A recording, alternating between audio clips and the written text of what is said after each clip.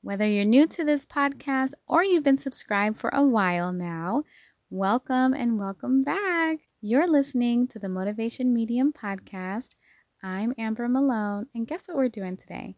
Same thing we do every week. We're just collecting information about our feelings and having hashtag zero shame conversations. Today's zero shame conversation is about feeling hesitant when it comes to asking for help. It's a school. It's a school. Always has been. Welcome to the Motivation Medium podcast.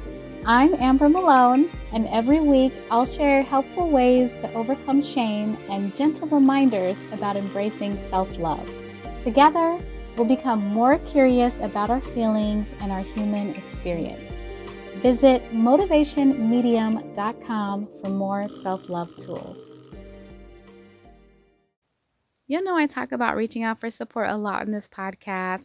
And if you're brand new to the Motivation Medium podcast, you're going to hear my gentle reminders in pretty much every episode, and that it's okay to ask for support.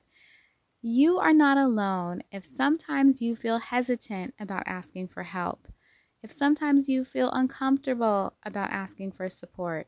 And it doesn't mean you'll always feel hesitant or uncomfortable. It's not always easy to ask for help for a lot of different reasons. And a lot of people struggle with asking for help. So you're not alone if it doesn't always feel easy to reach out for support. You can know there are programs, services, people in your life that you can contact and still feel hesitant and uncomfortable about reaching out. You can have a lot of wisdom and experience supporting others and still feel hesitant about asking for help or accepting help from others. Sometimes asking for support or accepting support wasn't something that was talked about or modeled growing up. There are a lot of reasons why it might feel uncomfortable or why you might feel hesitant.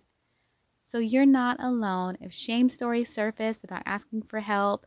You're human.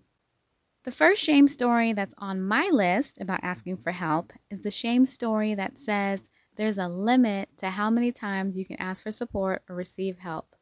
The limit can be a number, and that can sound like, well, I've already asked twice if my neighbor can check the mail.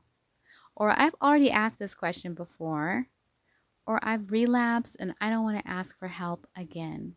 It might sound like, I don't want to wear out my welcome, or I've asked too many times already. Listen, you can ask for support as many times as you'd like. It's okay to ask questions as many times as you need to. You might have an unlimited amount of questions at work or at school, for example, and that's okay because there's an unlimited amount of support. Support is abundant. Asking questions, asking for support, asking for help doesn't make you too anything. Too much, too difficult, too needy, or too late. Asking questions and asking for support, no matter how many times you ask, is human and your needs are valid. Another shame story on my list says that we have to hide our struggles because of our profession and accomplishments. You are inherently worthy and lovable. Your questions matter. Your needs always matter. Shame stories can bring up your profession, education, and accomplishments as if those things mean you shouldn't ask questions or you shouldn't need support. Notice those shame stories that say asking for help or accepting help will discredit you. Everyone needs support sometimes. This is your reminder that it's more than okay to ask for help. Even if asking for help wasn't something that was okay growing up, you're allowed to create safe spaces for yourself. You're allowed to talk about how you're feeling, cry on shoulders, lean on others, take up space, and use resources. You're allowed to make your mental health a priority. You're allowed to check in with yourself and feel seen and heard no matter what your profession is or background is. Another shame story on my list says that what's happening inside your body isn't as important as what's happening outside of your body. That might look like ignoring when you feel low energy, muscle cramps, lack of concentration, trouble sleeping, appetite changes, for example. That might sound like, well, other people are going through so much worse, or I don't want to be a burden. How you're feeling matters. Notice those burden shame stories. What you notice happening in your body matters. When you're feeling overwhelmed, it matters. Even if there's a lot going on with people around you, even if there's a lot going on in your community, in the world, what's happening inside of you matters too. You exist, you matter. The last shame story I want to talk about in this episode is the shame story that says having tools means you have to do it all on your own. You can have lots of support tools and tools for coping and still receive support too, and still ask for help and still accept help. You can practice yoga, meditation, you can watch movies, listen to music, journal, draw, go for walks, play with your pet, read, spend time in nature, take a warm bath. You can reframe the way you were thinking about a challenge. You can practice breathing exercises, use aromatherapy, cook a meal. And those are all things that you can do on your own in your own home. This is your reminder that it's okay to reach out for support and accept help, even if you have lots of tools to support you.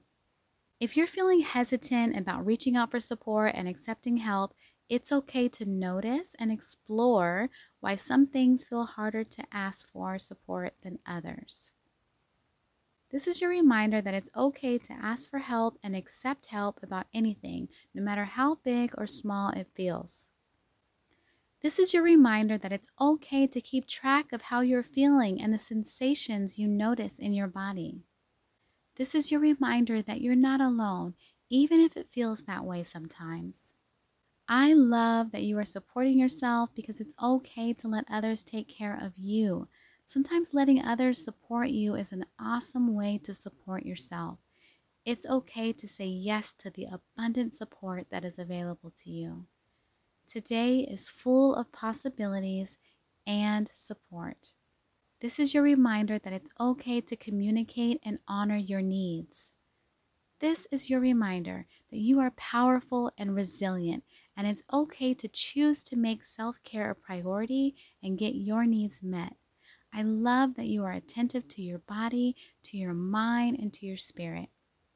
This is your reminder that you are so worthy and deserving of everything life has to offer, including support. And I love that your wisdom is guiding you towards soaking up compassion for yourself. I love that you're giving yourself permission to choose you. As you know, we're just collecting information and exploring our feelings. I appreciate you so much. Thank you for having this conversation with me today. And as always, I am looking forward to connecting with you again next week.